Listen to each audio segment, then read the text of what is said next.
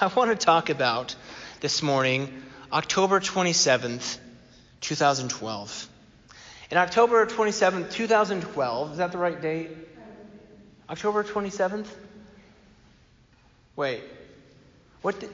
Oh, see? Oh my goodness, this is bad. This is embarrassing. I already forgot my own daughter's birthday. Wow. Okay, see, this is starting off great. I didn't have this written down. This is kind of embarrassing. So my son's birthday is October 30th. I don't know how to use this, so we'll just leave it there. So my son's birthday is October 30th. It's all right, Paul. And my daughter's birthday is July 27th, 2012. So July 27th, 2012, my life changed forever. And truthfully, it changed several months prior than that when my wife, Karina, told me she was pregnant in a Wendy's restaurant. Now, it was at the Wendy's. It was at the Wendy's. I'm not getting any love for Wendy's this morning, am I? It was at the Wendy's restaurant on 92nd and Sheridan. Anyone been to that Wendy's? Yes, Lisa's my Wendy's. All right, Lisa and I, we'll go have some Wendy's after church. Yeah. So it was at the Wendy's at 92nd and Sheridan, and we went, my wife and I went after work when she told me she had something special to tell me. And yes, Wendy's is not the most special place, but we were both in school and we were on a limited income budget, so Wendy's was what we could afford at that time. So I remember sometime during the course of our meal, Karina handed me a package to open, I think it was. And she tells me that it was a onesie, right? And I'll confess, my response was not the most enthusiastic. I'll take ownership. Are there any dads in here who can relate? You all are perfect dads, super enthusiastic. I was not the most enthusiastic. And here's the thing, I tend to stress and worry a lot.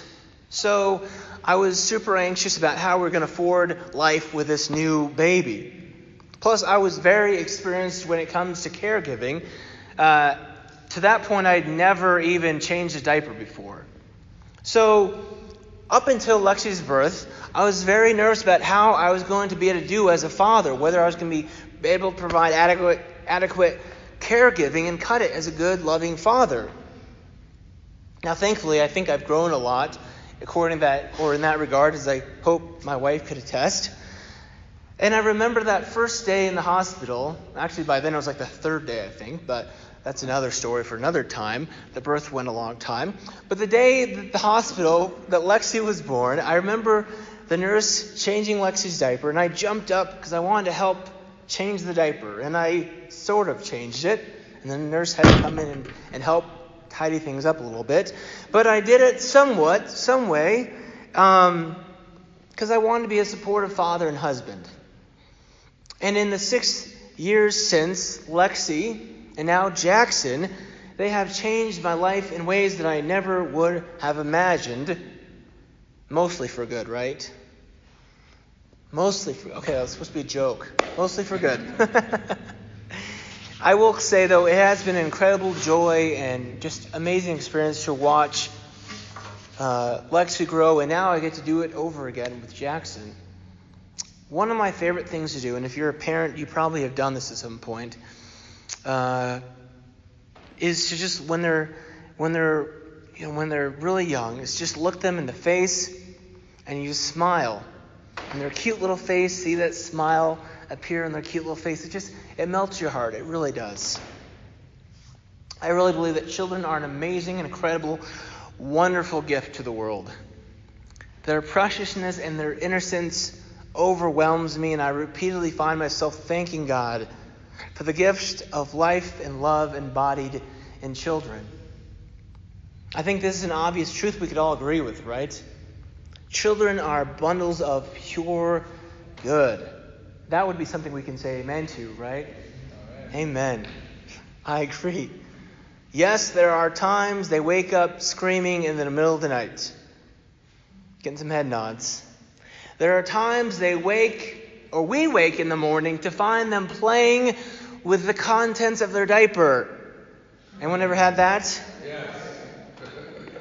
Once, thank God. Once. There are times they refuse to go to bed. Too many times. And there are times they just drive us crazy. Crazy. Last night, crazy. But I am convinced that children are the purest form of good in our world. Amen, right? Amen.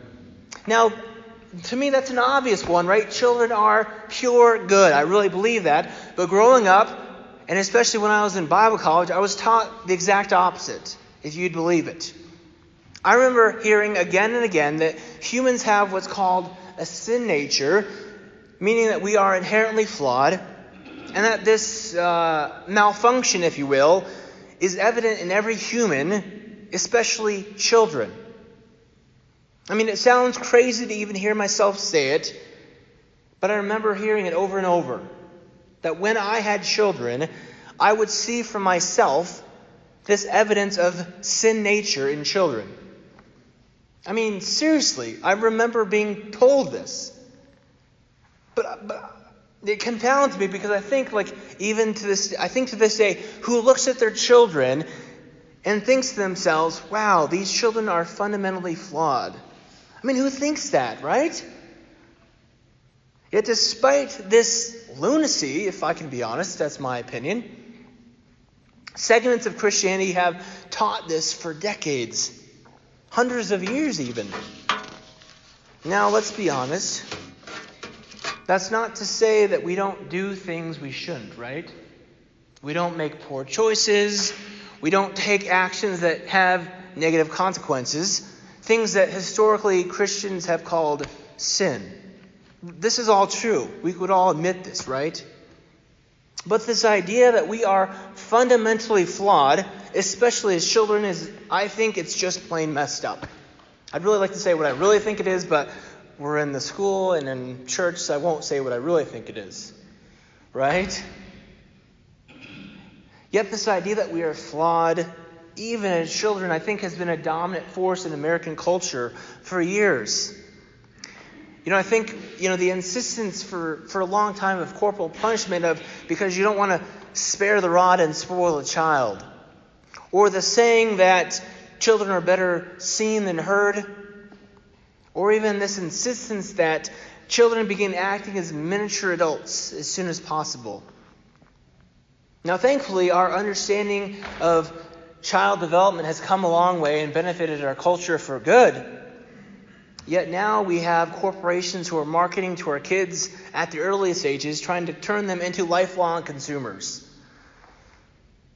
For whatever reason, at some fundamental level, it seems to me that we as society have this idea that children just need to hurry up and become adults. I think it's messed up, honestly. And truthfully, I think it's the opposite of what we see Jesus doing in Scriptures. In the book of Mark, again, Mark is in the New Testament, the second part of the Bible. And Mark is writing what's called gospel, which we talked about last week. Gospel means good news. So Mark is telling a good news story about Jesus. And one of the stories he includes in his overall story is about Jesus encountering children. So it's in the Gospel of Mark chapter 10, verses 13 through 16. And I'm going to read it here for you real quick.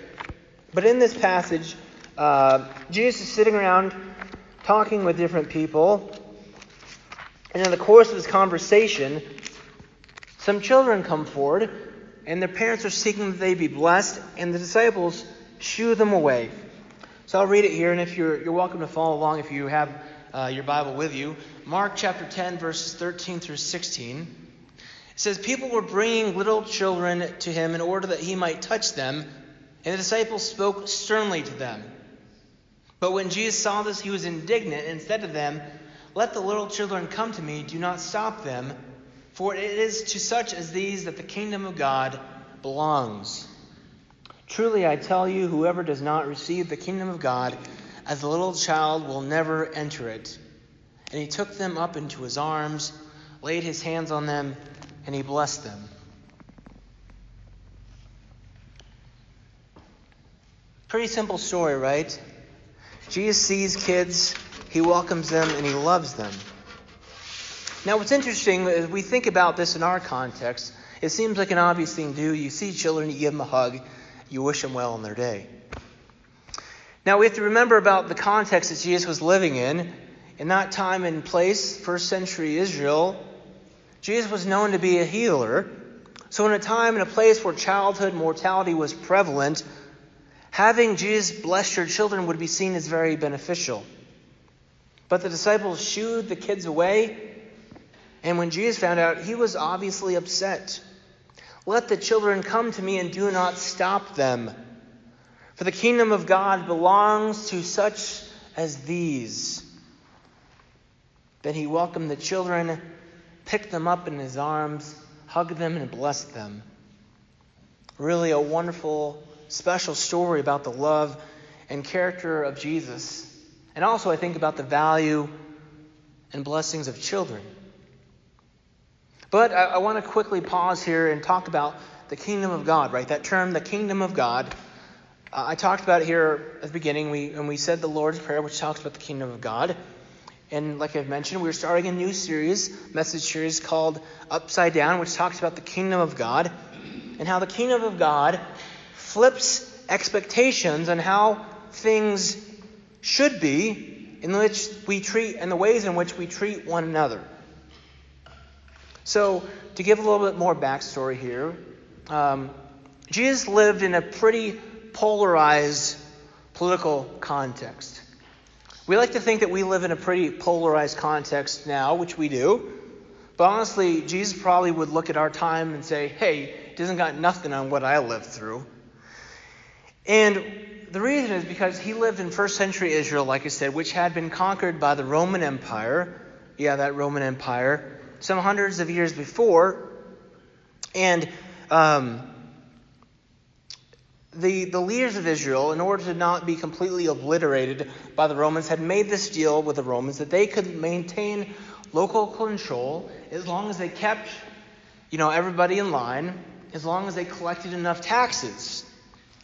So, it doesn't sound like much necessarily, but in essence, Jesus lived in a time where his own countrymen had allied themselves with the occupying empire and were collecting ridiculous amounts of taxes, and such that it left the multitudes really poor and just desperate, and in many cases without land or hope or future.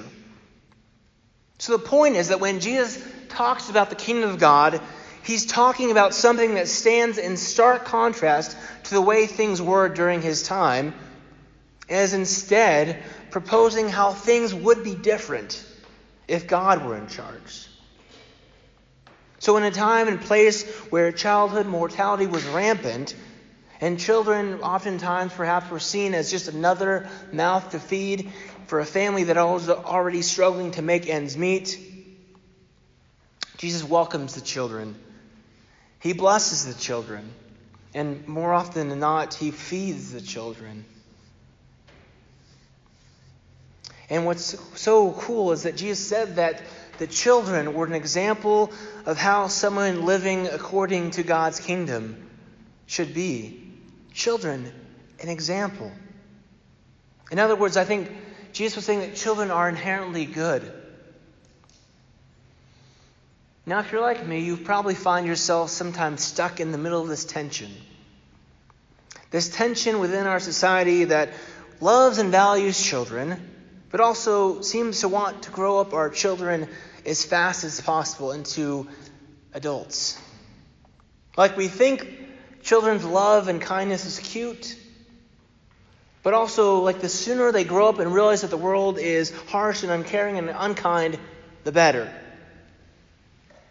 For some reason, we just accept that as, well, that's the business world or whatever, that the world is just that, and we just accept that. And for some reason, we're okay with we want our children to be cute and kind when they're young, but then we want them to grow up and be harsh and uncaring. listening to myself say it, it sounds just a little chaotic. But that's what we seem to promote somehow. And that's what we seem to expect from kids. And what I think this kind of dichotomy, if I can use that big word, this tension, this contrast, to me at least, it seems to cause us to believe that our childhood self, who we were, is something we need to grow out of. And we need to take on the ways of the broader culture. We're essentially taught then that being caring and kind and loving, to give that up, and in some ways be cold-hearted and scheming. Now, I'm not a child psychologist by any stretch, but I think this way of thinking and living in the world somehow convinces us that we are deep down inherently flawed. So whether it's from a religious upbringing or from the messages we receive from our culture, we tend to hear over and over again that who we are deep down is not good enough. And again, I'm not a counselor or trained psychologist, but I think that message, whether we take it out loud or just inferred, is not a good message to take in. And I believe Jesus would say the exact opposite. I believe Jesus would say that who you are is fundamentally good, that who you are at your deepest level is who God made you to be, who God wants you to be. And I believe that Jesus would say that you are loved by God, even your supposed warts and flaws, God adores. And I especially this morning want to affirm this to LGBTQ plus persons, that God loves you as you are, God values you, and you are who you are supposed to be. I truly believe that in finding our true selves, we find who God wants us to be, who God made us to be. And I think this is often a lifetime process of peeling away and letting go of the layers that get stuck upon us. That expectations, culture, others put upon us and say, this is who you're supposed to be, rather than being who we are and who God made us to be. You know, it's interesting that Jesus says elsewhere in Scripture that in losing our life, we find new life. And I think this is kind of what he meant. So this morning, if nothing else, please hear this. Please leave this place with a deep down knowledge and assurance that who you are is fundamentally good and that God loves you deeply and immensely. Know that this morning. I mean, that's good news that we all need to hear. And what the better news is that we can share that good news with others. As we go from this place, knowing that we are deeply loved and shared, we can also remember that there are countless people in our community who need to hear that good news. And this is the cool thing. We together, you and I, have the opportunity and the ability to share that good news with people who need to hear it. We've talked a lot about children this morning, or I have at least. And I think we'd all agree, right, that for us, growing up was no picnic. We all had our struggles and difficulties. But I can't imagine being a kid today with all the pressures and expectations of technology. Youth and kids seem to have it harder today than ever. Maybe we always say that, I don't know. But it just seems like that. Did you know, would you believe, I guess, that suicide is the second leading cause of death for young people aged 10 to 24? I can't believe it. It's shocking. And what's worse is when a teenager or young person uses social media, those risks rise even more. And when a person is young, when they use social media and they identify as LGBTQ+, those risks rise exponentially more. I mean, wasn't it just a couple of months ago that a 9-year-old boy committed suicide shortly after coming out as gay? 9 years old. As scary and as tragic as these statistics are, there is reason to hope. Experts tell me that one of the best ways to help is church, if you believe it or not. Church can be one of the best ways to support young people, to give them a place of encouragement, a place of welcome, a place of love, where they can be who God made them to be. And guess what we are this morning? We're a church. There are so many people around us who need to hear this good news. And the amazingly incredible opportunities that we, together, you and I, have the opportunity and ability to share this good news with people who need to hear it. By telling our friends and neighbors about this church, by financially supporting this church, by volunteering our time and energy to help this church, we can spread the good news of God's love and welcome to the people in this community who need to hear the good news. People who are literally dying for lack of good news. What an amazing difference we can make together. Remember this. Share this. Who we are at our deepest level is fundamentally good. God loves us deeply and immensely and unconditionally. This is the good news